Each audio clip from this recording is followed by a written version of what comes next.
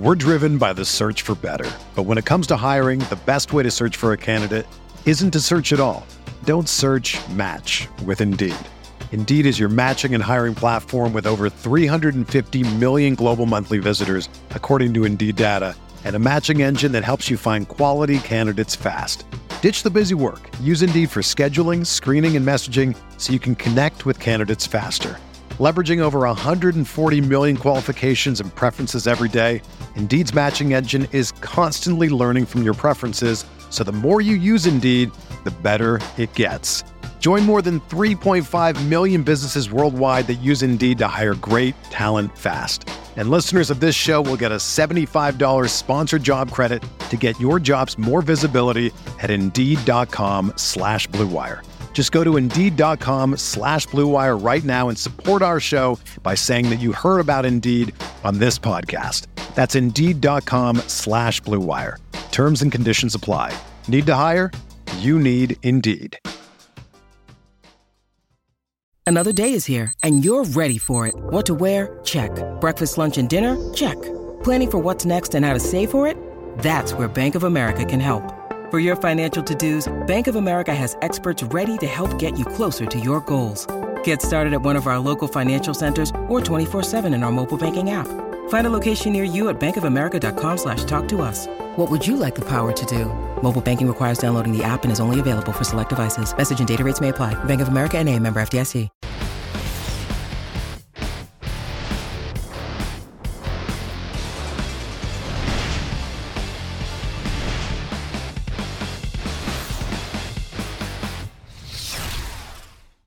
Welcome to the Advanced Sports Analytics Show.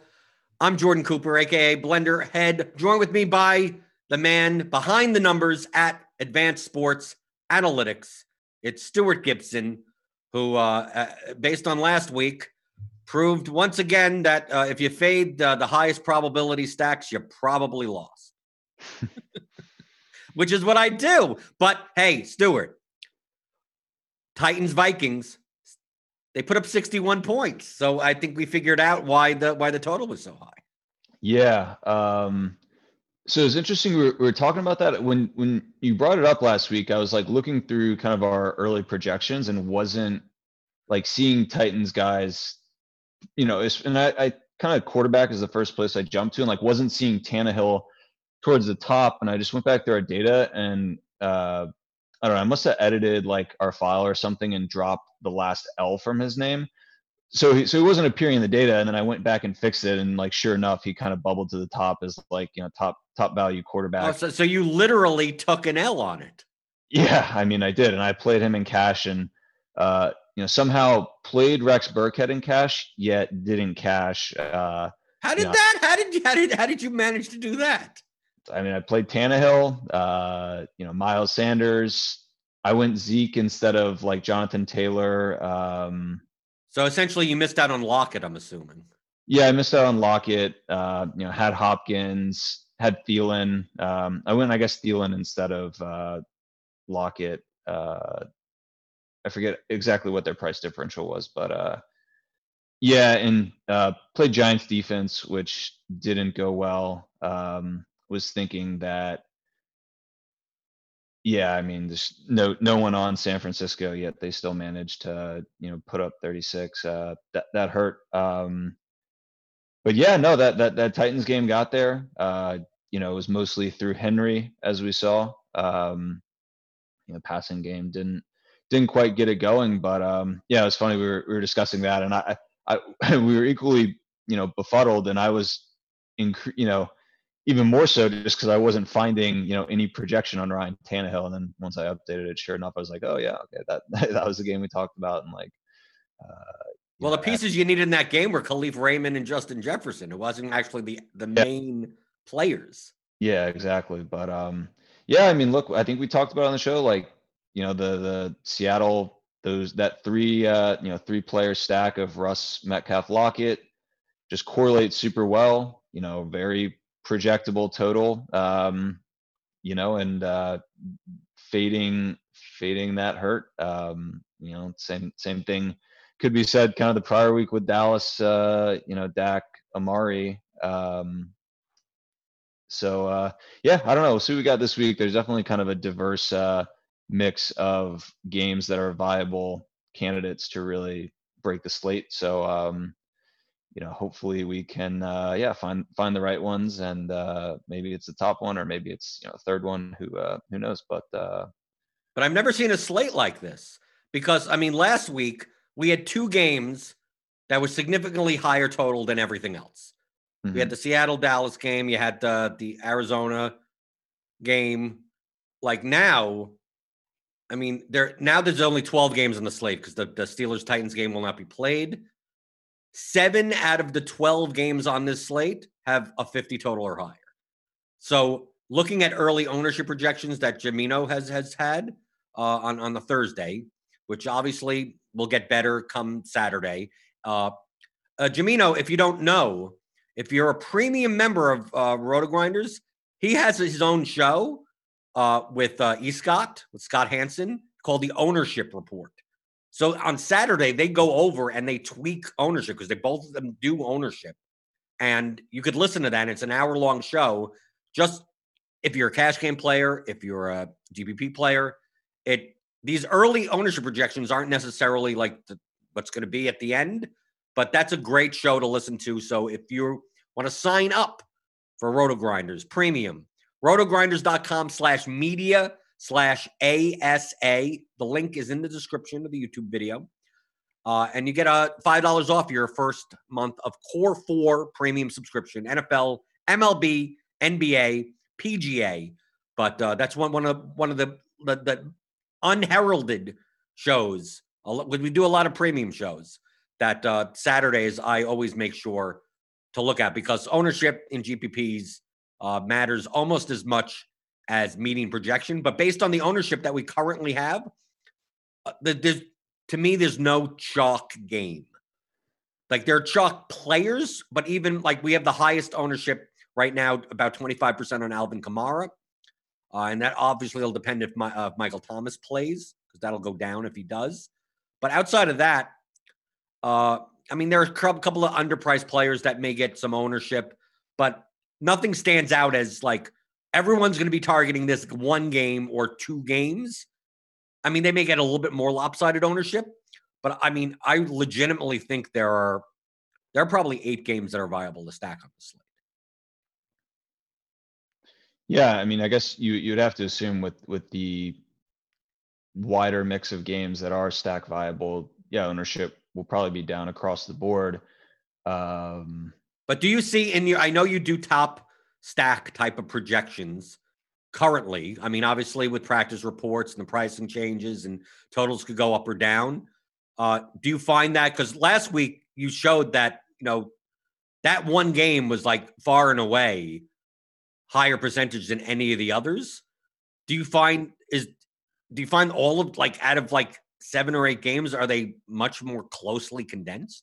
Yeah, so like last week we talked about, and it's kind of one of the first things I look at is like, where is the cliff in terms of, they're kind of like bunches of probabilities, and you're interested in like where the cliff is and where is kind of the subsequent team, like a full, percent, or 1.5% less likely to be the top scoring team. And I think last week it was like at like 3 or maybe 4. I feel like maybe like Indianapolis was third, and then like after in Indianapolis there was the next most likely team to top the slate in terms of real football points.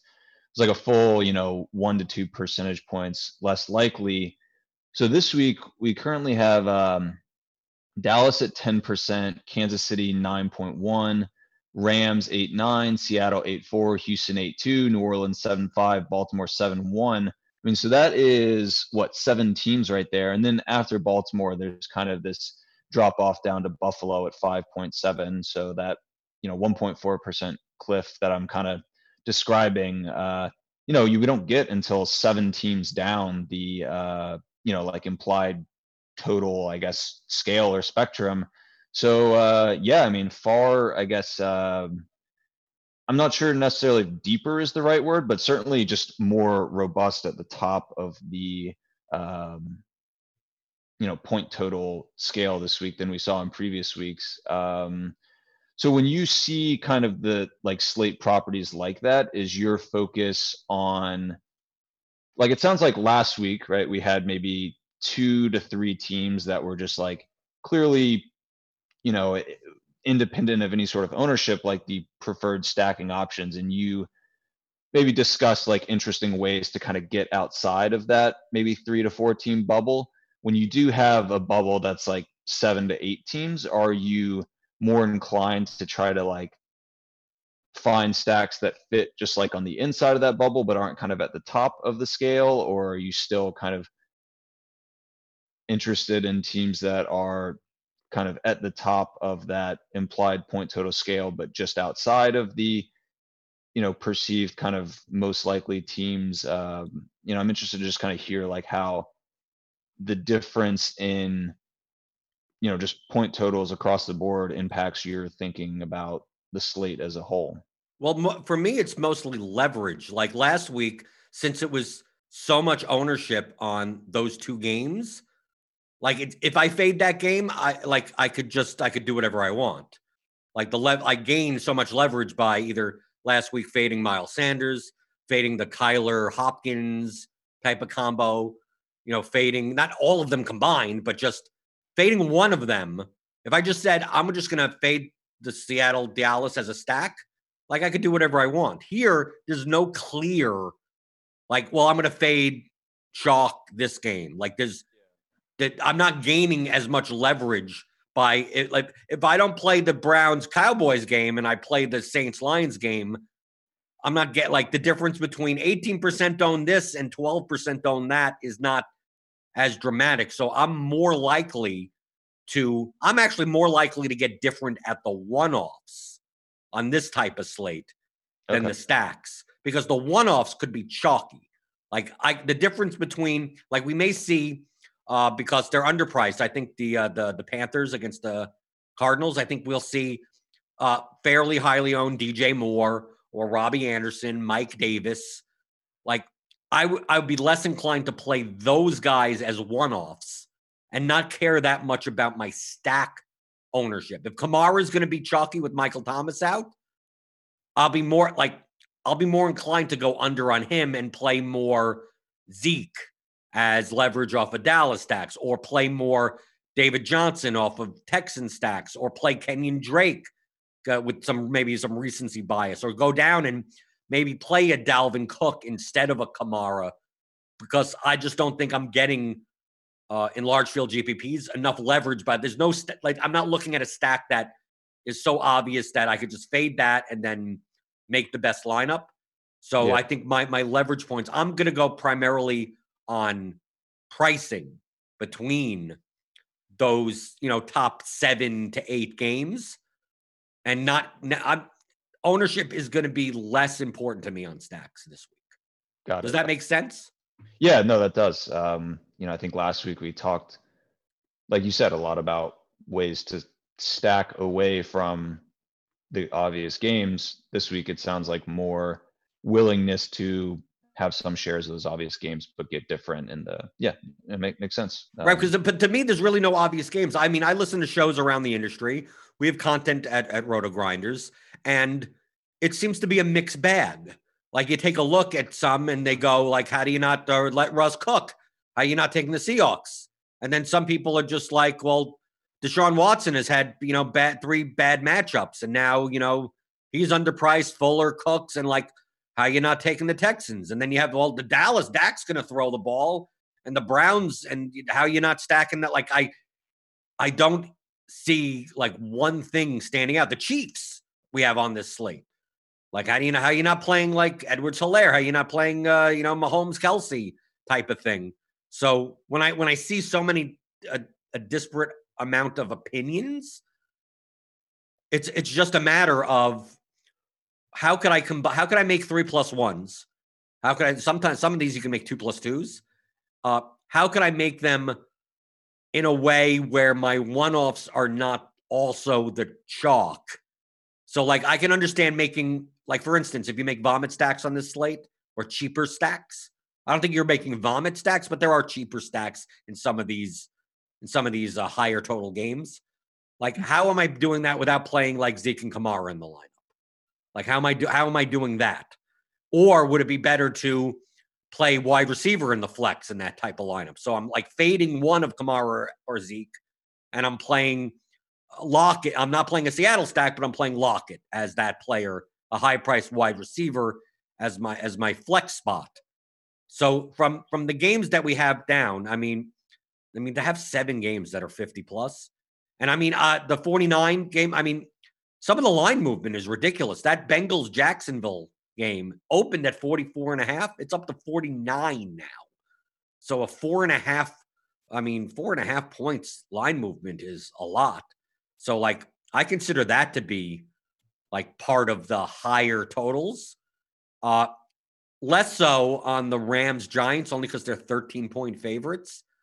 So it's a little less appealing to me. I thought when you said the cliff, I thought the cliff would be on the Arizona Cardinals, because that would make sense, because that's where Cliff Clinsbury is. Yeah, they're that's where the cliff is. Why shouldn't it be where the Arizona Cardinals are? I mean, there is kind of, I mean, I don't know. Arizona's 4.7, so a full percentage point underneath Buffalo. So maybe you could bunch Buffalo into that. Well, because when you do those calculations for like the highest team, you're considering only basically a 3-man stack, right? So it's like quarterback and 2 pass catchers. But like when you're stacking a game, so for instance, if you who do you have? What team do you have as the highest probability of being the top scoring on the Dallas? Dallas, okay. So if you're going to stack Dallas, that means you're probably playing OBJ, Landry, Chubb, someone on the Brown side. So it's not necessarily just like, do you look at, well, Dallas has the highest probability. Do you look at what the probability of the Browns are, or the Browns are not as relevant because you're just taking one correlative piece? You don't need the Browns to score 30 points. You just need one of their players to go off in a game where Dallas scores 35. Yeah. So, I mean, I'm not factoring in the likelihood of the Browns topping the slate, but there are properties of the Browns team that, get fed into this model. So pace of the Browns, their propensity to pass versus run, the kind of depth of their passing attack. Like, these are Browns team properties that impact projection and simulation for the Cowboys, but it's not like I'm taking the Browns' likelihood and somehow feeding that into the Cowboys, if that makes sense. No, yeah. The thing that concerns me about this game is Nick Chubb and Zeke Elliott. It concerns me because, like, the Browns, in this game, you have to expect that if they're close, they're going to want to run the ball as much as possible to keep Prescott off the field. And then if the Cowboys go up, I'm more concerned that they just feed Zeke 30 times. Like, I look at this game between two teams that have good rushing. And yes, it has a 56 total, but I'm viewing this game more from the aspect, especially with the stacking partners that you have to for the Dallas. Because Dallas, I mean, we had Cedric Wilson last week come out of nowhere. Like, I'm less inclined. I'm more high in this game on Zeke and a low priced, because the Browns' primary targets are under 6K. OBJ's 5,800, Landry's 5,100, Hooper's 4,000. I'm not saying that I would necessarily want to take Baker Mayfield, but I mean, I could, because he's under 6K. I'm just, out of all these games, I mean, it's the highest total, but I mean, we have other games that are close enough to it that I'm just concerned that if the teams rush the ball too much, that I'm just not going to get enough plays. Yeah, I mean, I think we spend a lot of time talking about totals, but yeah, I mean, I think it's worth considering, like, how do teams typically achieve those high totals? I mean, like, we spent a lot of time talking about Tennessee's total last week, and yeah, they got there. It just wasn't in a way that was conducive, to huge stacking. And like, Dallas has proven to be pretty, not concentrated, I guess, in the last couple of weeks as far as where their production comes from. And I think Cleveland has for at least the last, year plus been sometimes hard to pin down, whether it's Landry or Odell. And, now you add Hooper into the mix, you got the 2 running backs. I mean, yeah, it's a high total game, but there's also lots of pieces that could be kind of the core contributors to that total. So, yeah, I think that's a viable point to call out. We're talking about these totals as if all teams are kind of created equal and are equal in terms of how they, get to those totals. And both Dallas and Cleveland, have properties that make it a little tough to feel super confident in, the ways that those 2 teams might get to that high total. So, yeah, I think that's an interesting, call out. And yeah, I think one maybe I'll keep in mind come Sunday. Right, but I could see, like, if I don't stack this game, to play Amari on one side, play 1-1 Amari and then OBJ, or do something like that. But, I have to consider the stack as a whole. Mm-hmm. So I just think, I mean, it doesn't mean I don't play, it's just that they're expensive. Like the Cowboys stack, even without Zeke, you're playing Prescott, Cooper, Gallup, Lamb. It costs a lot. And it's negatively correlated with Zeke. Mm-hmm. So, like, if Zeke gets too much of the production, the stack is going to fail. It's not going to score high enough, especially on a slate where we have other totals. It's not like this game is 56 and then the next game is 48. Mm-hmm. Like, we have 54s, 53s.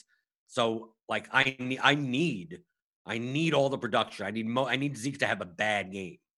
Yeah. And so, like, if I'm playing the stack, that means I'll be light on Zeke. But I think the Cowboys may be over-owned. No one's going to be that over-owned because, right, everything's going to be spread out. But yeah. I just think with recency bias, Dak will be a little over-owned. Amari at home, because that's a narrative. Gallup after a good game. We have this narrative that, like Lamb was hurt or whatever. Maybe his ownership goes down. Just that they have so many pieces. I feel like I need to get the pieces. I need to get 2 things right. I need to make sure that Zeke doesn't suck out production. I have to make sure that the Browns don't rush the ball 35 times. And I have to make sure that if that happens, I get the right pieces of the stack right, where Cedric Wilson doesn't have 2 touchdowns out of the blue. I think that the confluence of all of those makes me lean to more towards taking pieces of the game and not stacking them. Yeah. No, I agree with the kind of figuring out the pieces. I think that's a challenge. I mean, but I don't know. I don't think like Dallas is insanely expensive. I mean, they're the same price as, Mahomes. Like, I'm looking just like at basic, Dak, Cooper, Gallup, same price as Mahomes, Hill, Kelsey, with, 10% higher, 1 percentage point, 10%, more likely to, top the slate in terms of points. Like, same price as that Kansas City stack, cheaper than Russ, Lockett, Metcalf, cheaper than, if Thomas plays and you wanted to try to go like Breeze, Kamara, Thomas, cheaper than Lamar, Brown, Andrews. So, look, it's not a cheap stack, but I think there are more expensive options that have more expensive stacks that have kind of at least, and, at least per our simulation, less likelihood of kind of putting up the most points. But some of those stacks that I did mention are like, a little more concentrated than Dallas. So, I guess in that regard, in paying a little more for kind of pieces of a stack, you are buying a little more certainty that kind of the points, the fantasy points, correlated with the real points will come through, the pieces of that stack. Well, but that's the main reason why I like the next game, 54.5 total, Texans Vikings. To me, that's more towards the vomit stack range, because Watson is 6,600, Fuller is 5,900, and Cooks is 4,500. You got Cobb in there. David Johnson's under 6K. And when it comes to the Vikings, it's pretty much Cook, Thielen. I mean, now Jefferson's come out. He's 5,200. Maybe he puts up a good game again. The pieces of this game are cheaper, and it feels as condensed as the at least of the Cowboys Browns game. But I don't have to pay nearly 7K for a receiver. So like pairing doing a stack like Watson, plus Fuller, plus one of Cooks or Cobb, and then running it back with Cook or Thielen for the price at the 54.5 total, I now have salary that I could have good one. I could play Cooper as a one-off in that lineup because I have salary. I could play Kamara Thomas if he plays. I could play Kelsey. I could, because I'm spending down, I'm still getting primary receivers on the team. So like I'm more inclined, I mean, in this game, because the concern in this game exists the same. Because the Texans have had horrible matchups. I think David Johnson, if Duke Johnson does not play, if he's going to be in the backfield 95% of the time, like you could put him in the stack with Watson if you want, but we have concerns that, well, what happens if they rush the ball too much? What happens if Dalvin Cook, 25 carries? Are we going to get enough plays in this game? The thing that mitigates that is the price. I just think the pieces of this game are cheaper. So if it's not going to be that dramatically different from the Cowboys-Browns, like I'd much more likely to take more pieces and more stack this game more than just take its pieces. Yeah, I mean, it easily like the best priced, stack of kind of these core teams. Like we have Houston as 8.2% chance of scoring the most points on the slate. Watson, Fuller, Cooks, 17K to stack up. Seattle just 8.4%, barely better, than Houston. Russ Lockett, Metcalf, 21.6K, like, 4.5K difference. Like that's huge. I mean, the pricing on the Houston side, I agree, is the most intriguing. And I mean, I think this is, a really good spot to stack.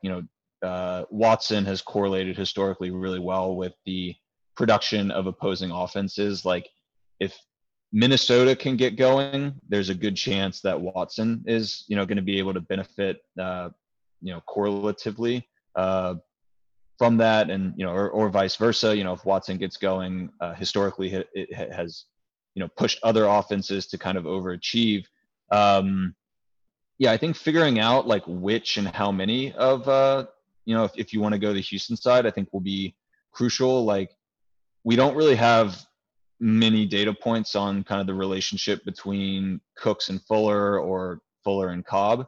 But looking back to 2019, like there weren't too many instances where the Houston offense supported multiple wide receivers achieving really strong games. Yeah, but they had Hopkins. Hopkins ate everything. So I mean, that makes sense. Just like the Packers, like when Devontae Adams is healthy, like they can't support more than just him at his price. So do the Texans, all the stats that you have on the Texans with Hopkins, I mean, that he's an alpha receiver. Yeah, it's kind of hard to compare that. It is a different receiving core. So I do have trouble making sense of kind of what the dynamic is going to be between those pass catchers. Another team we might talk to about later, Cincinnati, just so few like sample that it's really difficult to kind of parse out what the relationship is between the pieces. I think it's an interesting kind of decision where, you can decide to go, two guys on Houston and go maybe two receivers, or like David Johnson plus Fuller. I think it's even potentially an opportunity to go with like a one pass catcher skinny stack and come back on the other side with someone from Minnesota. But yeah, definitely agree with you. This is like the best priced, best priced game of these kind of top tier games we're talking about.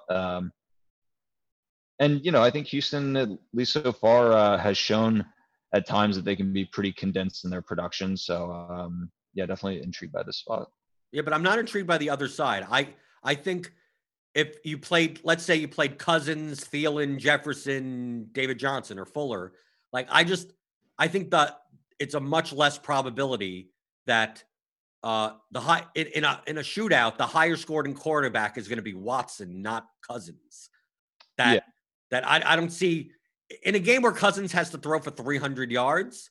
I think Watson ends up outscoring him anyway. So like I'm I know I played Kirk Cousins at 1% owned last week in that Titans Vikings game, but I think just based on the pricing here, like having Cooks as a one-off run back at 4,500 seems to not make sense. I'd be much more inclined to take the price savings, and if Cooks has a good game, Watson probably outscores Cousins, so why aren't I just playing Cousins? And then I could just use Cook and Thielen as the run backs in those stacks. Mm-hmm. Yeah, I think that makes sense. How about let's go to a dome game. Not the Superdome. Saints Lions 54 total. Obviously we don't know if Michael Thomas is going to play. He's 7,600 on DraftKings. If he's 100%, like 7,600 is 2,000 underpriced. Kamara's 8,000. If Thomas doesn't play, he's 2,000 underpriced. Kamara will be chalk. He may be the highest owned player on the slate if Thomas doesn't play. Even if Thomas does play, here's the problem with the Saints. I'm not going to mention the problem being Breeze has a noodle arm. Okay, I'm not going to mention that. How do you stack the Saints? Because outside of Kamara, like Sanders doesn't seem to get enough work. Traquan Smith doesn't have like a high ADOT or anything. They spread it around. Cook could catch a ball. They have tight ends. They have Taysom Hill. They got a whole bunch of stuff going on. If Breeze is going to have a 300-yard game, it's going to support more than just Kamara. It's someone else is going to have to do well because Breeze's ADOT, the tar is low. So, like, it's going to be yak. It's going to be a lot of yards after the catch. So, Breeze is not going to be popular. Kamara is. You could play them both together. I mean, if Kamara gets 12 receptions, I mean, Breeze gets points for that. But then on the other side of the game, you have Stafford. Jones is down to 4,900. Golladay is under 6K. You still have Hawkinson there.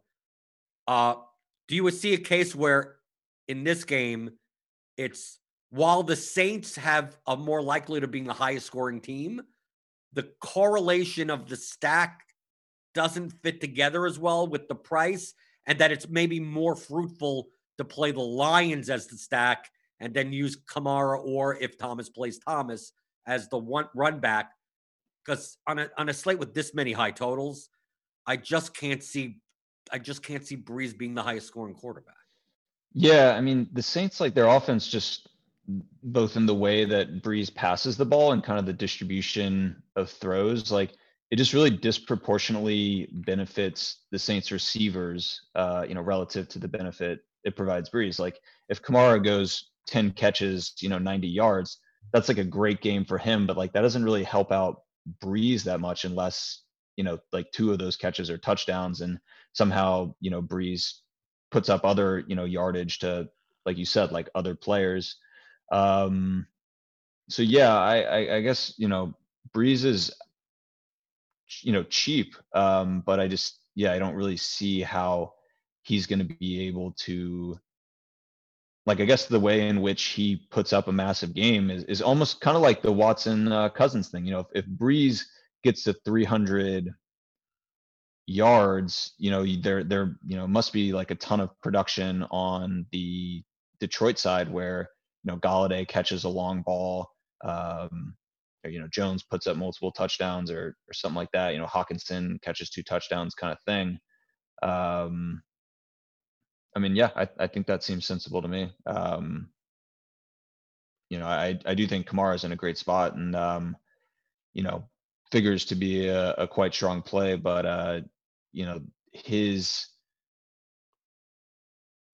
like ceiling game isn't like, it doesn't, a Kamara ceiling game doesn't really imply a Breeze ceiling game the way like a Golladay ceiling game, is more likely to imply a Stafford ceiling game. Right. It's more likely that Kamara's ceiling is almost more correlative to the Saints being behind, if anything. Yeah. And with them being behind, Breeze doesn't hit 300 yards. Yeah. Like I see a case where if Kamara has a big game or the Saints skill position players have a good game, Stafford has more yards thrown than Breeze. Yeah. Yeah, I think that seems super likely. Okay. Seattle, Miami, 54 total.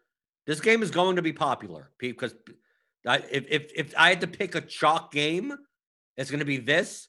because of the total. The Seahawks have a 30.25 implied total. We could, who it is. It's Russ. It's Russell Wilson. It's Tyler Lockett. It's DK Metcalf. We got Carson may play. Hyde was limited. We don't know what's going on with their backfield. Obviously, we have Fitzmagic on the other side, who tends to get into shootouts also. If the Dolphins are playing from behind, Fitzpatrick has no problem chucking the ball up 50 times. You got Parker on that side. You got Preston Williams, Gesicki. You got a little bit more pieces on the Miami side than you do on the Seattle side. But, and you've said multiple times that Lockett and Metcalf are actually correlative to each other, ceiling-wise, which we don't see that often with receivers that are that high price. Because now the prices are coming up. They were 66 and 6,500 last week. Now they're moving up a couple of hundred. I'm most likely, I said this last week, Stu, most likely having no Seahawks stacks.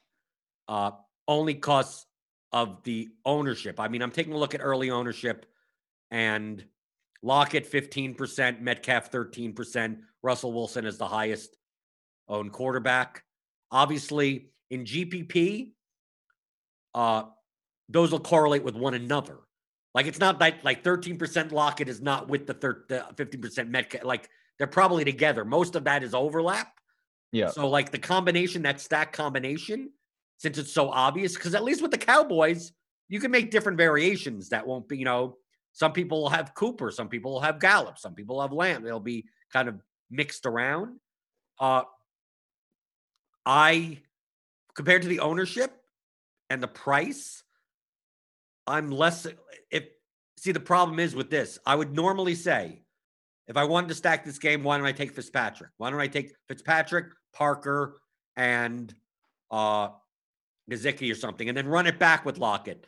But the problem is, and I think that you've shown this before, that if this game the only way Fitzpatrick gets to be in a shootout is if Russell Wilson is thrown for 4+ touchdowns anyway, and you might as well play the Seattle side. Yeah, I mean, we've talked about, trying to find kind of nice one-offs that, are part of games that we want, pieces of.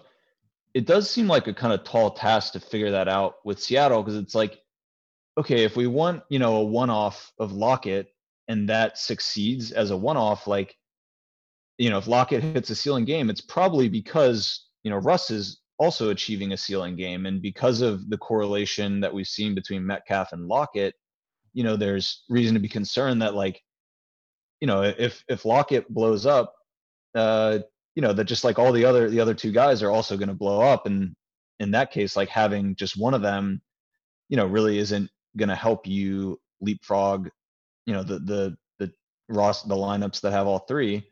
But, with that correlation, like, if Lockett has if Russ has a terrible game, really all two of the entire, like, stack is going to, they kind of like the stack either, rises to the top together or sinks to the bottom together. And at that price point, like, it's a very heavy stack that, if it gets there like it did last week, great, you have all the money. But, if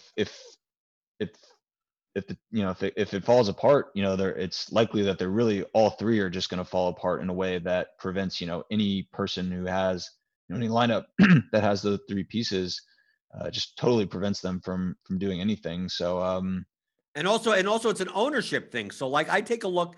I usually don't like playing expensive stacks for that reason, that, like, everything has to be perfect, and they all have to get there because they're higher salary. That I take a look at the difference between Seattle and Kansas City and go, would it be better to play 15% own Wilson, 15% own Lockett, 15% own Metcalf, or do I play 8% own Mahomes and 12% own Kelsey and 4% own Tyreek Hill or something like that? That, yes, the Seattle stack is more correlative. I get it. There are more pieces. Watkins could get a touchdown. Clyde Edwards-Helaire, gets in the mix. So it's not as straightforward.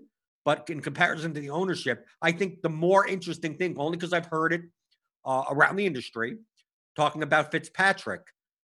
The correlation between a Fitzpatrick Dolphin stack ceiling game, to me, means that Russell Wilson has outscored him.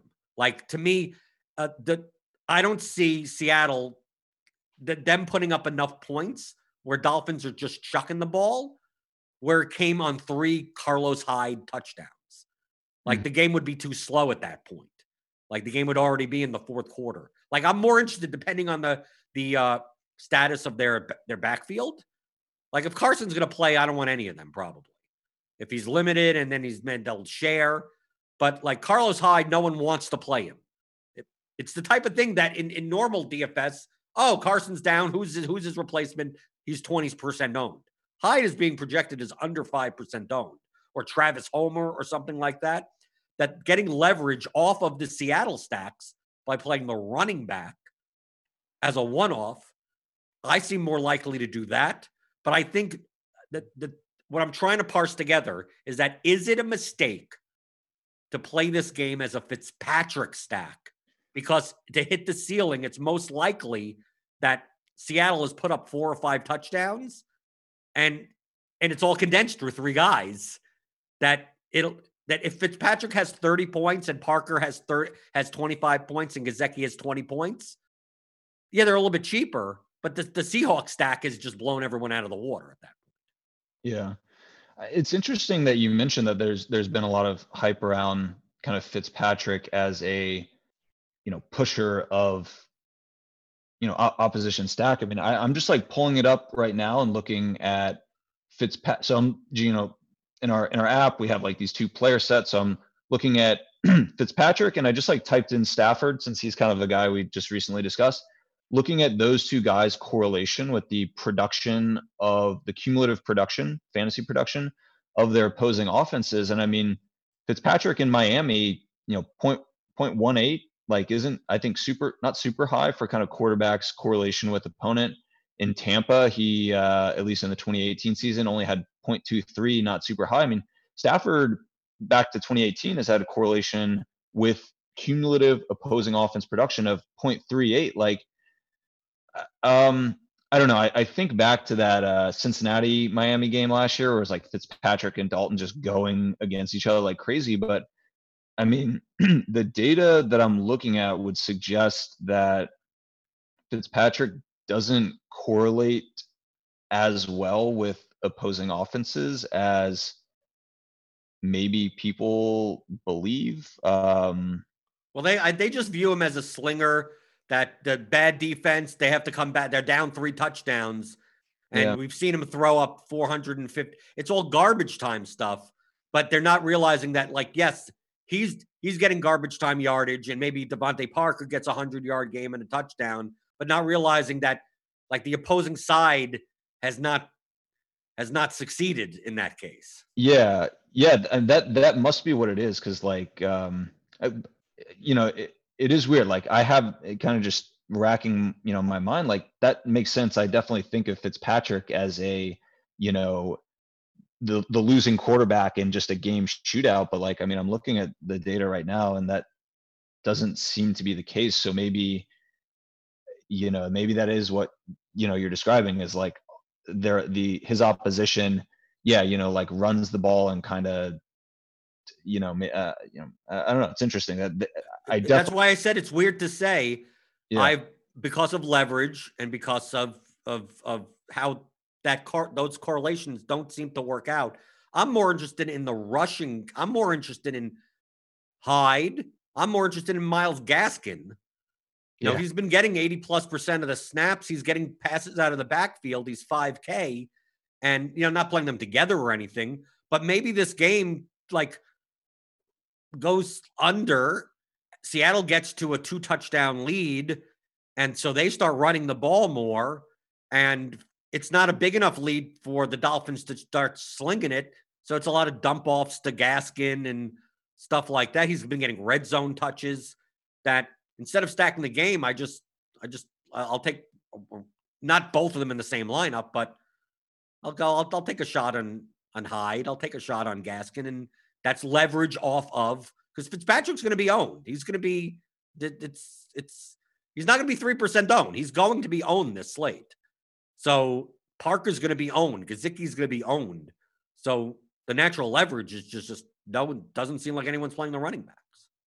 Yeah. No, I like that Gaskin call. I thought I kind of enjoyed that Thursday night game last week. It really showcased two running backs, and now I think James Robinson's really, he had a great game and kind of is getting that buzz. But man, Gaskin and Robinson were just like dominating their teams, opportunities, and yeah, I like Gaskin a lot.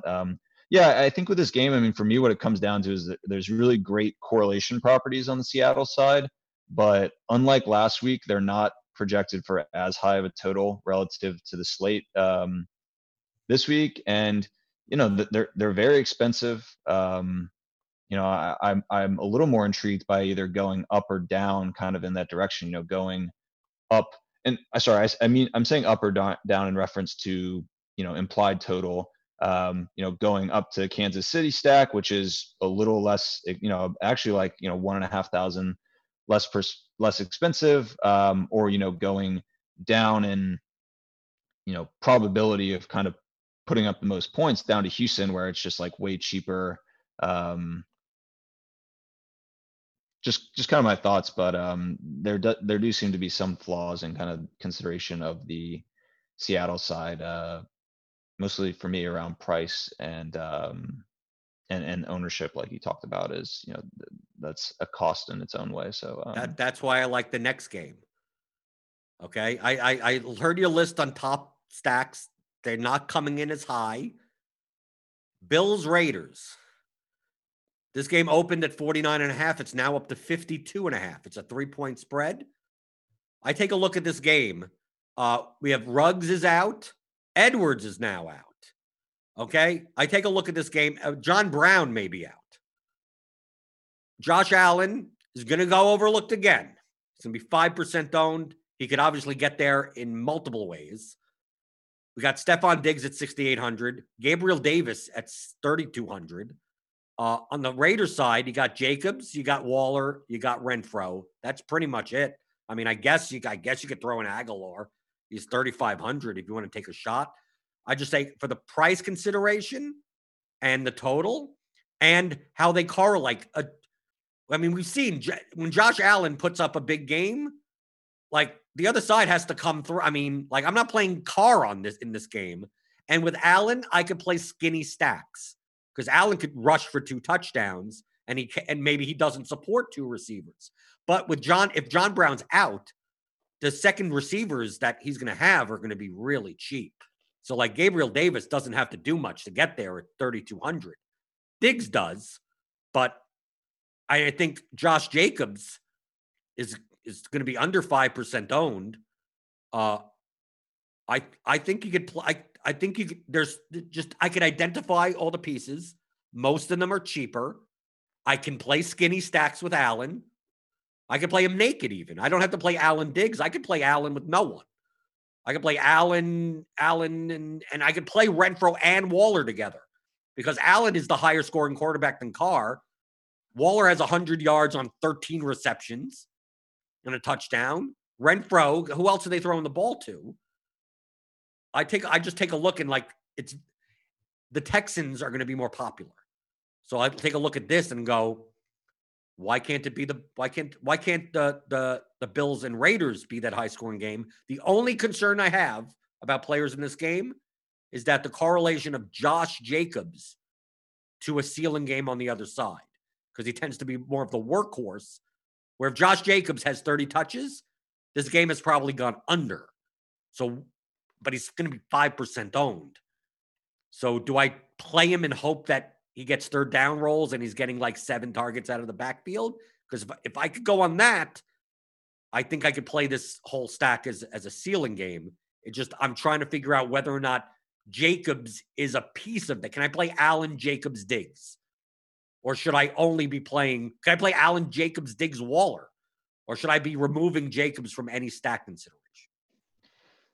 I wish I had I just was typing in Jacobs into our app, and I'm seeing we have like a naming discrepancy where got the Raiders moving from Oakland to Las Vegas has messed up data operations in a not insignificant way. So I only have like 3 games of Jacobs versus opponent sample because of this transit, naming team abbreviation transition. So I wish I had more of a concrete answer for you. I mean, I'm seeing so far in 2020, I guess that's what we can talk about, in the 3 games of 2020, which, I mean, considering 3 games for correlation purposes is pretty thin. But he has positively correlated with opposing offenses. He has seen more of a role. Well, I know it was kind of widely talked about after week 1, his role in the passing game. Not sure if that has continued, but let's see. Yeah, I mean, he had 20% target share week 1, and then between 8 and 12.5 week 3, 12.5%. So, I mean, yeah, Jacobs, I think he's being used this year in a little more of a way that maybe is conducive to, what you might consider positive correlation with, opposing team scoring and kind of pace. I do like, that Buffalo side. I probably would just be keying on Waller as the piece kind of opposite Allen and Diggs. And Gabriel Davis, interesting call if Brown's out. He was pretty productive last week and seems to be a competent receiver. And Buffalo, they're not, again, it kind of depends on where you consider to be this cliff of like what teams are inside the kind of in very much in the mix for being, a slate breaker. Buffalo's kind of like either just inside or just outside, depending on kind of where you determine that that cliff to lie. But Allen he's been awesome this year. It gives you rushing upside. So, considering just like a skinny stack of Allen, Diggs, Waller bring back, I think is certainly in play. Correlatively, Allen has correlated really well with his primary receivers in the past. Diggs, I think, has similar enough traits to 2019 John Brown. Definitely not a carbon copy, but I think Diggs does a little more as far as a rounded receiver. But the opportunity could be there this weekend if Brown's out for Diggs. I think a strong spot. The next game, Chiefs Patriots. I have concerns about this game. From a stacking perspective, not concerns anything else. I mean, we're primarily on this show talking about GPP lineups and correlation. The pieces on the cheap side are expensive. I mean, Clyde Edwards-Helaire is 6,400. Tyreek Hill is under 7K. I mean, as one-offs, Kelsey, I could see one-offs on that side, and then we have the Patriots with Cam Newton. Then you got Edelman, you got N'Keal Harry, Damiere Byrd. The production could spread around, and of course, Cam could vulture production from the rest of his team by rushing. Do you see a case correlation-wise where in a shootout that Cam is the higher scoring quarterback than Mahomes? Because, to me, if the Chiefs are putting up 30 points and the Patriots put up 24, it's Mahomes with 350 yards passing and 4 touchdowns.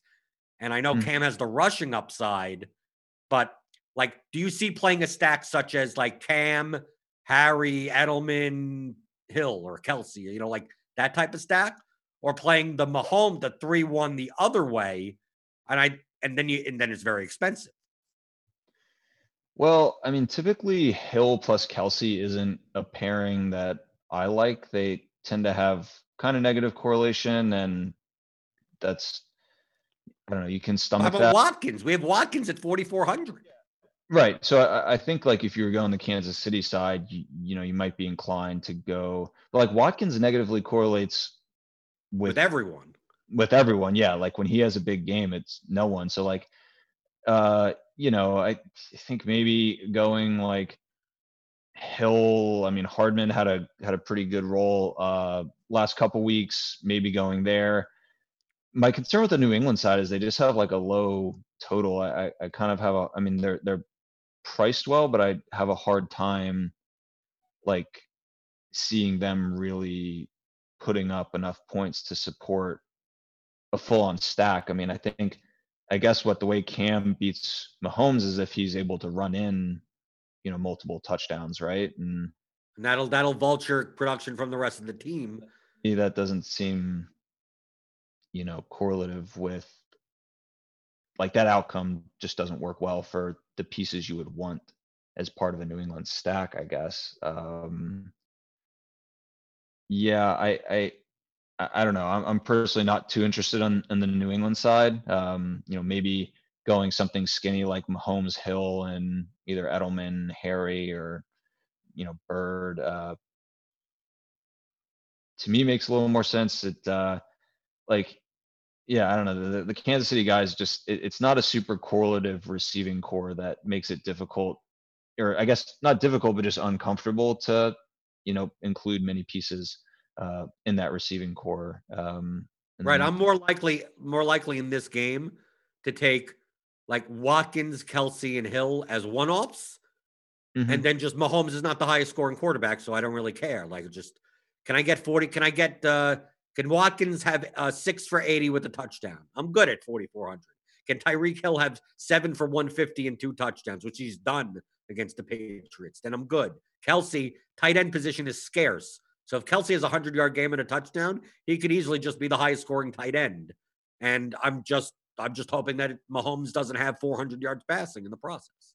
Yeah, and like the same could be said for the New England side. Like I think Harry, Bird at min price, like these are guys that I'm not necessarily interested in like stacking up, but could be like pieces to pull, as one-offs for other stacked lineups.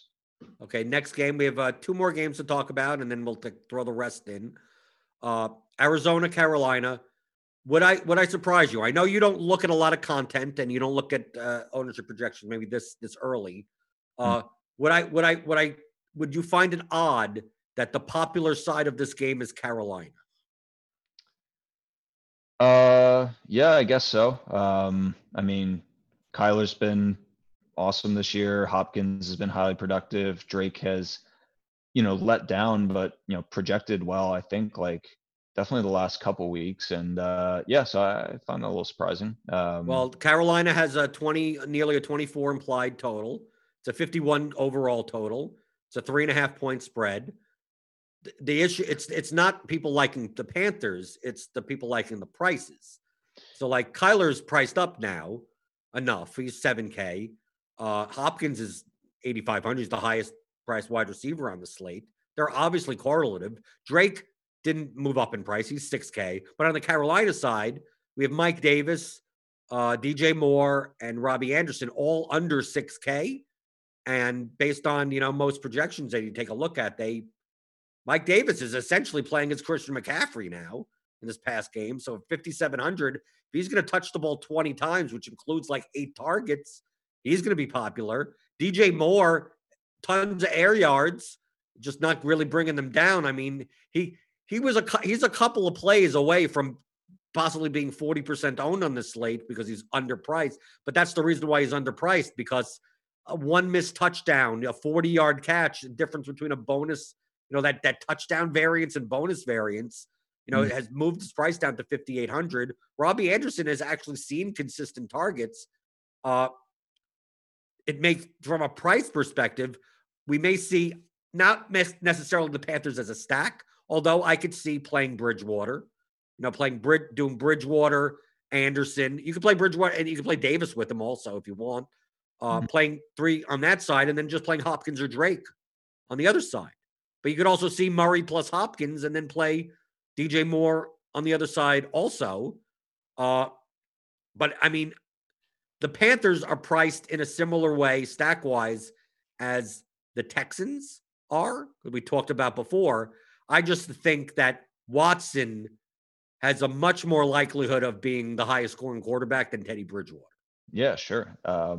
No, that makes sense. I mean, I'm just looking at our initial projections and we're projecting like Davis quite favorably this week. I think we were the same last week. Like, I don't know. I don't study ownership that closely, but it wouldn't surprise me if he's a popular guy. I mean, I don't know what you think. The field definitely is wisened up to that.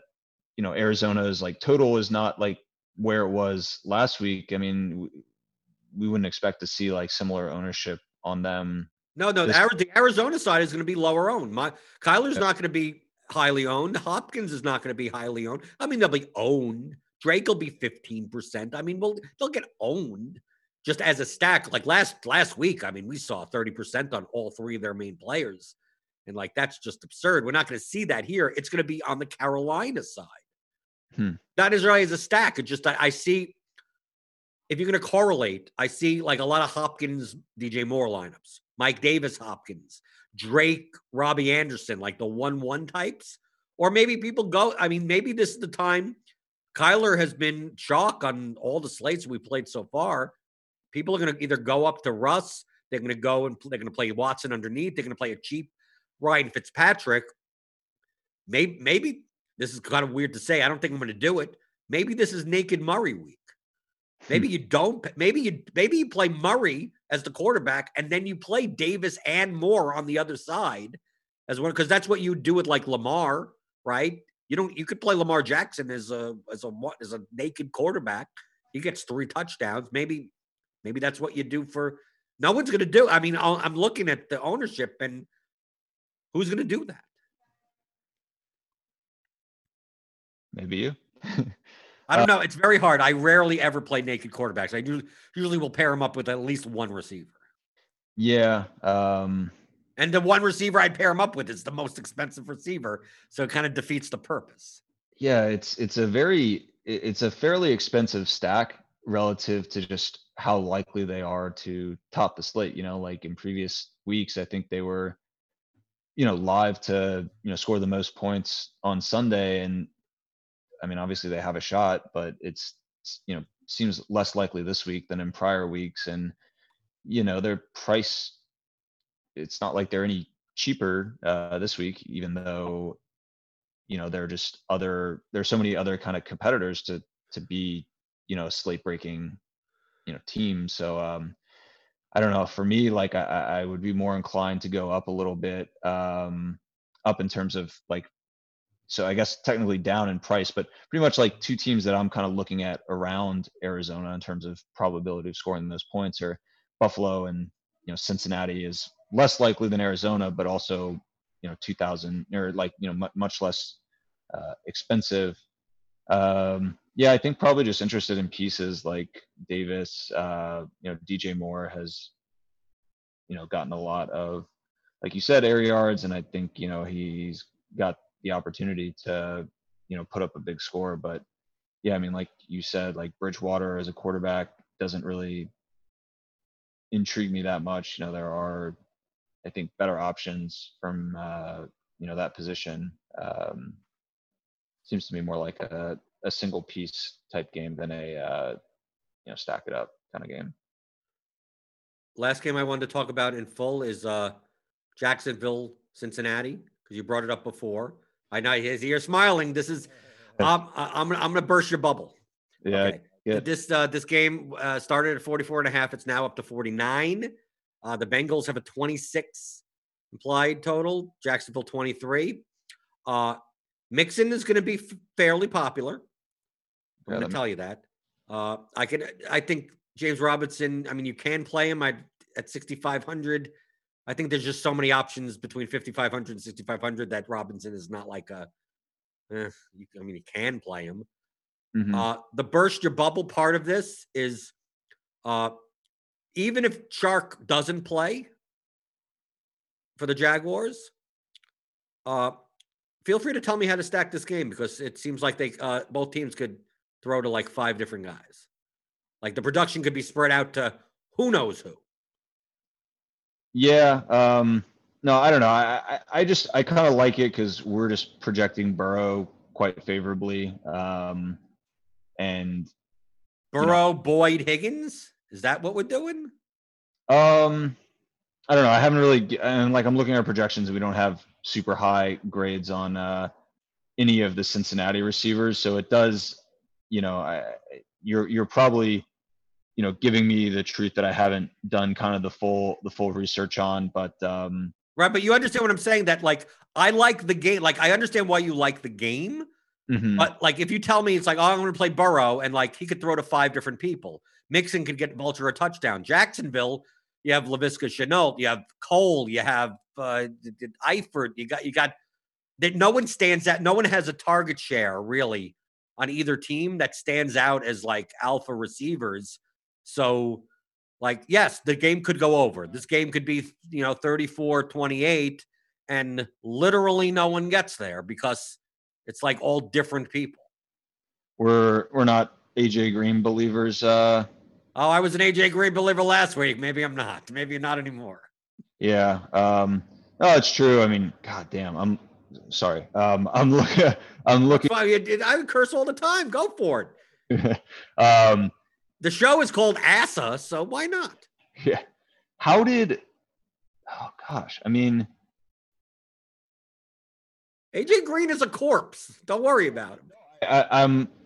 I didn't pay that a close attention to Philly Cincinnati last week. How did Green in the first 2 weeks? I mean, his air yard share 45 and 42%. Week 3, 11.5%. No, because Burrow learned that you Yeah. didn't see the first week. He just started jamming. He basically just had, tunnel vision towards AJ Green and Yeah. just started jamming. Just wherever he was, he jammed him in. And it's not like AJ Green is good anymore to like get these narrow receptions. And yeah, that's how he got all his air. I mean, he's like Mike Williams. Like most of his air yards are uncatchable passes. So like in the data, it looks good. But then once Burrow found out that, oh, I could throw to Boyd and Higgins and multiple, Auden Tate was on the field, that he could spread it around, that like he didn't have to force stuff into AJ Green. And that's AJ Green just became one of the Bengals receivers. Is not anything special. I think Boyd is the more likely like alpha receiver in that group. So like if I do stack, and it's going to be Burrow, Boyd, and then you could skinny stack that, only because I just think this production gets. If anyone's going to hit 100 yards and a touchdown, it's going to be Boyd, and then AJ Green is probably still overpriced. Higgins got his price improved to 4,500. Like you could see a fullback scoring in this game. You could see like if Burrow is the highest scoring quarterback, it's quite possible that no more than one of his wide receivers is necessary because of how they spread the ball around. And you could say the same with Jacksonville as well. Mm-hmm. Yeah, that makes sense. God, I didn't realize AJ Green was so not involved last week. That's great. He was involved. He stood there and hopefully he didn't have to jump for anything. No, I'm looking at it. I mean, he recorded the most snaps he has all year, but I mean, set just like massive season lows in target and air yard share, as where Boyd's was on the field for fewer snaps, but I mean, just him and Higgins, I mean, just dominated. No, yeah, no, I don't know, maybe. I guess so. Yeah, Green does appear to be kind of out of the picture, but maybe Boyd and or Higgins. I know there was some, I think, bullishness around Drew Sample last week, and he did a whole lot of nothing. He's a blocking tight end. I think people don't realize that when things happen in games, like I think you could take advantage of this in GPP's recency bias, like with KJ Hamler. I mean, he had an okay game last week. That in the middle, I don't want to speak like an NFL coach because I'm not. I don't want to say I'm expert in football. I'm just using logic. If an injury happens mid-game, like they've spent the entire week on a game plan, right, to attack this team, the playbook, what plays they're planning on using, and one of your guys goes down, this new guy is going to come in. Most likely, he's just going to be like, what we planned on, you fill that role. Yeah. So like Drew Sample was playing as CJ Uzomah. And then now that they have a week to game plan, Drew Sample will go back to being the blocking tight end that he is. Go back to Drew Sample. Right. So people are like, oh, Drew Sample's going to have a big role. No, they're just going to not plan for having a passing tight end. And yeah, do you take a shot in the stack? Sure, I get it. I played some Drew Sample, but I think taking those 1-game samples, no pun intended, like think in terms of, well, Cortland Sutton went down and KJ Hamler was just thrown out there. So he's running Cortland Sutton's routes. Yeah. And that's why he got 8 targets, because they don't have time to reconfigure in what they were planning on doing. And then the next week comes down and Hamler's the third receiver and Tim Patrick's getting more targets, because why wouldn't he? Yep. So one game we didn't touch on, I think you mentioned briefly, and the concerns with it are glaring. It's that, Los Angeles is 13-point favorites. You could say the same for the Ravens. I know we didn't mention the Ravens because they're 13-point favorites. They both have nearly 30 implied totals. How do you stack these with? I mean, like my concern with the Rams, like my concern with both teams, the Rams and the Ravens, they're run first teams. Yeah, right. So what golf? How am I double stack? How am I stack? Either I'm playing a running back, I'm playing a one receiver. Unless Washington or New York keep this competitive, like I just don't see how the game stack. What's the game stack? What wins? Yeah, I guess. On the Washington side, you would need McLaurin or like Logan Thomas has been serviceable, but probably McLaurin. You need McLaurin to have a big game somehow. New York side. New York has receiving weapons. Like I like Ingram. I'm not saying for DFS purposes, but like he's a guy who can, make plays and kind of do stuff for his offense. But yeah, the note about them being run first teams is kind of the concern. I have them in my notes. Los Angeles. We're having a third most likely team to top the slate. The pieces are fairly reasonably priced. Goff, Kupp, Woods. But yeah, you would need in both those games, I guess, the opposition to force them out of what they're going to try to do, which is run the ball. So do you have, between those two games, is there any one that you think is more likely than the other, or has kind of more paths to, bucking the huge spread and actually, being kind of a closer game and maybe forcing the teams that we would want to play, into a more fantasy friendly, kind of offensive pace and strategy? I think for the price, the Giants, Rams. Yeah. I think the Ravens, because it's hard. Lamar, like it's just hard. Like I'm never a big stacking fan with Lamar, with Brown or Andrews, because now they're priced up. They're 6K guys, and then the Washington Haskins is throwing the ball. I think it's more likely that if the Giants actually make this competitive, like the Rams have no problem passing the ball. It's just like if they're up, it's going to be Henderson and Brown. It's going to be whatever. But doesn't mean I'm playing golf stacks. I think I'm more likely to play this game as 1-1s, as play, what Ingram, Tate, or Slayton on one side, and then Woods or Kupp on the other, and that's it. Like that, like 1-1. But if you want the pricing is, if you think the Giants, if you think the Giants keep up in this game and this goes over, I'm much more interested in Daniel Jones than I am Jared Goff. Yeah, that's it's interesting. That doesn't mean I'm going to do it, but I'm just telling, because this is look at this slate. We're talking about a game that we don't think is like and it's a 48.5 total. On other slates, that would be like the third highest total game on the slate. On this slate, it's the 8th highest total. So I have to factor that in. It's not a matter of, the Rams have a 30.75 implied total.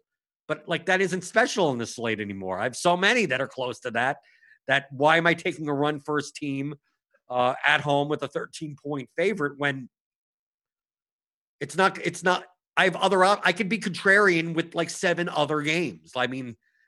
That's why, like, even looking down, like this is not Colts, Bears, Chargers, Bucks. Like No, I'm sorry. Like, you just get cut off. I mean, I could see if you wanted to play David Montgomery at under 6K, sure. I could see if Godwin's out, you take a shot on Evans or a shot on Keenan Allen as a one-off. But like, if those stacks win, then screw it. I mean, that because those games have 7 to 10 point lower totals. And it's not like we have 10 of those games and then two high total games. So it's like maybe one of those. But these two games have to beat out like all of the other 7 games. And I just think the likelihood of that is much lower than, I mean, yes, they could beat out one of the high total games, but not all 7 of them. Yeah. No, with some of these teams you're mentioning, I mean, like Chicago, Chicago Chargers, less than 1% chance of topping the slate. Some of these other teams, Indianapolis, Tampa Bay is at like just under 3%. But yeah, I mean, just teams that, it would take, a real, I think, unusual set of circumstances, both in the games and also in like the games that pertain to the team, as well as, the whole kind of slate of games, that it just seems super unlikely that, these games are, in contention from a stacking standpoint. Like you mentioned, there are some kind of single pieces, but yeah. So we know what's going to happen week 4. Seahawks, 48 points. Wilson, Lockett, Metcalf get there again, and I have none of it. And I'll be back on going. But there's no games here. There's no Titans-Vikings games. Like, I understand why the totals are this high in these games. So, like, that's why, like, there's nothing stands out. I don't have, like, a game that I'm looking at that I may have. I may have a very diversified player pool. Yeah, I was going to ask. So in slates like this, would you say that, like your exposures on players are pretty low? Is that something you try to kind of force yourself, or more just the way that, you build lineups, it kind of turns out that way? Are there any positions that, you are willing to take on kind of more condensed player pool in a slate like this, versus positions where you want way more diversity? Just curious to kind of hear your closing thoughts on something like that. Well, I mean, I wanted to bring it up before because Brandon mentioned it in the first week, and Eric Beimfohr tweeted about it, and I had a little discussion with him that the NFL has changed enough in the past 3 to 5 years. And most people that are playing DFS have played DFS 3 to 5 years ago. I'm leaning more towards the side. It used to be that running back flex was the way to go, right? That was, 3, if you can play 3 bell cow running backs, like, you're going to get the points and then take a stack and you're good, right? Mm-hmm.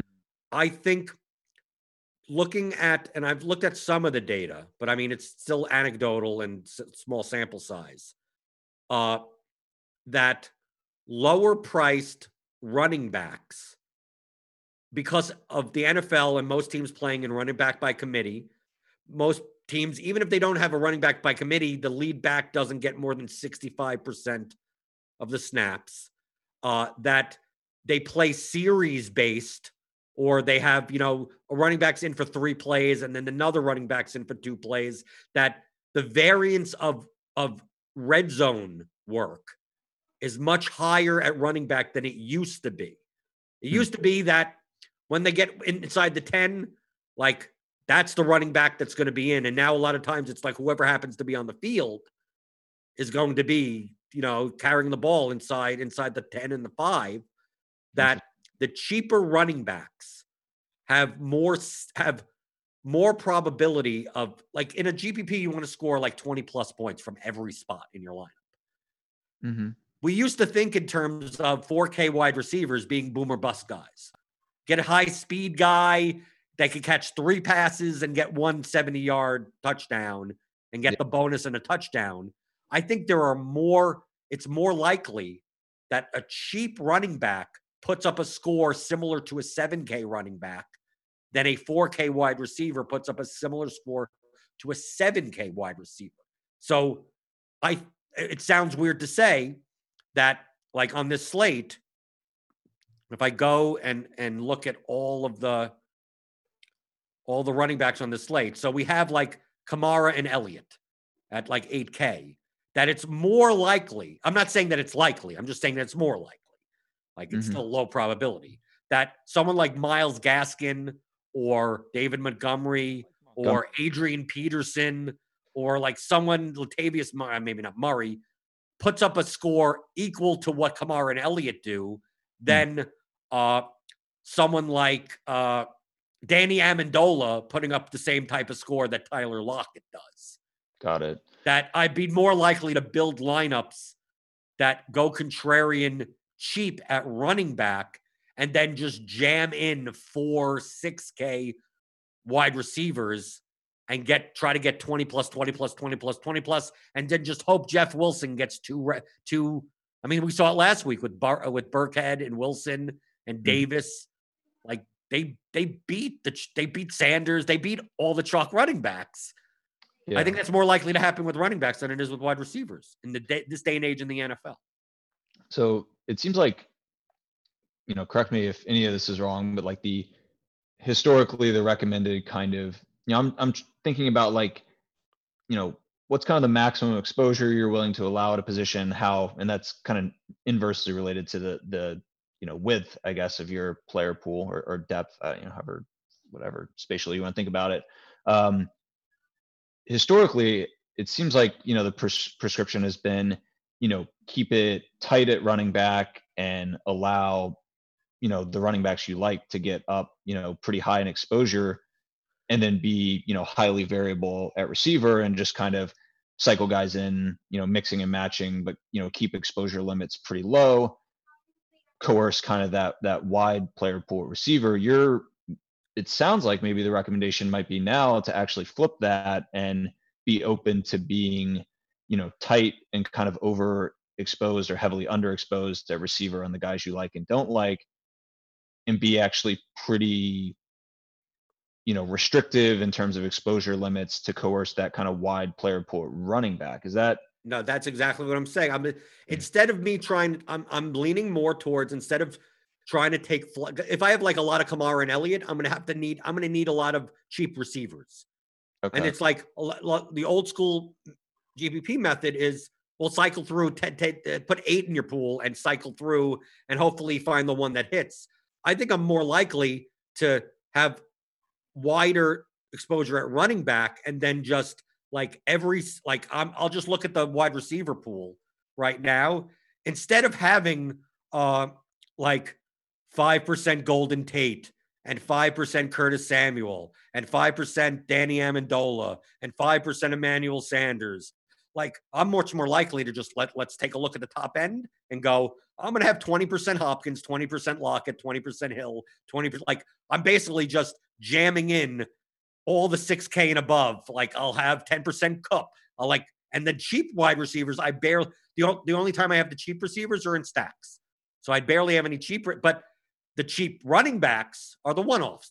Those are the ones that kind of get filtered in. So I have 8 lineups with David Montgomery, and I have 6 lineups with Jeff Wilson. He's not on the slate, but I mean, Adrian Peterson in 2 lineups for the Lions. Like, I just think it's more likely that AP goes for 100 yards and a touchdown because they just force feed him the ball. It could happen. He's 2% owned, and he beats out, the Kenyon Drake, who's going to be 8 times more owned because Drake he gets 20 carries, but it's 75 yards and no receptions and no touchdowns. So, like, I'll save 2K there and then just make sure that I have as many high ceiling wide receivers in my lineup. Got it. Cool. No, I don't know if I'm right. I don't know. I don't know, but it makes sense logically from how football teams are playing in the NFL, where we don't have half the league playing guys that are playing 80+% snaps at running back. Mm-hmm. Well, I mean, at least in my experience last week, you certainly were right. I had, high exposure and pretty tight at running back, and 2 guys I had a lot of were Zeke and Sanders, and that, did not go well. Well, hopefully it goes well this week. Yeah. For week 4. If you'd like to contact Stewart, it's Start Gibson on Twitter. Start. I'm assuming because someone else had Stewart, because it seems like the name that, I mean, people have Jordan Cooper, so I couldn't use that on Twitter. Yeah, no, it's that, and it's I had some family members have called me that over the years because they had trouble pronouncing my name. Start. Yeah, it's really, it's called Stewart. How hard is it to pronounce Stewart? Yeah, I mean, kids have trouble with pronunciation. I don't know. But yes, Stuart Gibson was taken, unfortunately. So.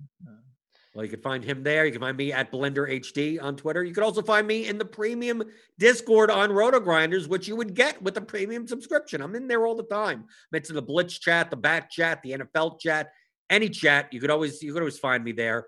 Subscribe to RotoGrinders Premium. You get that. That's part of your subscription. And you get $5 off a Core 4 premium membership to RotoGrinders. NFL, MLB, NBA, PGA, tons of content, tons of premium shows for NFL, tons of ownership projections, all lineup HQ access. You get everything. So use the link in the description below in this video, rotogrinders.com/media/ASA. So this has been the Advanced Sports Analytics Show for week 4 on rotogrinders.com.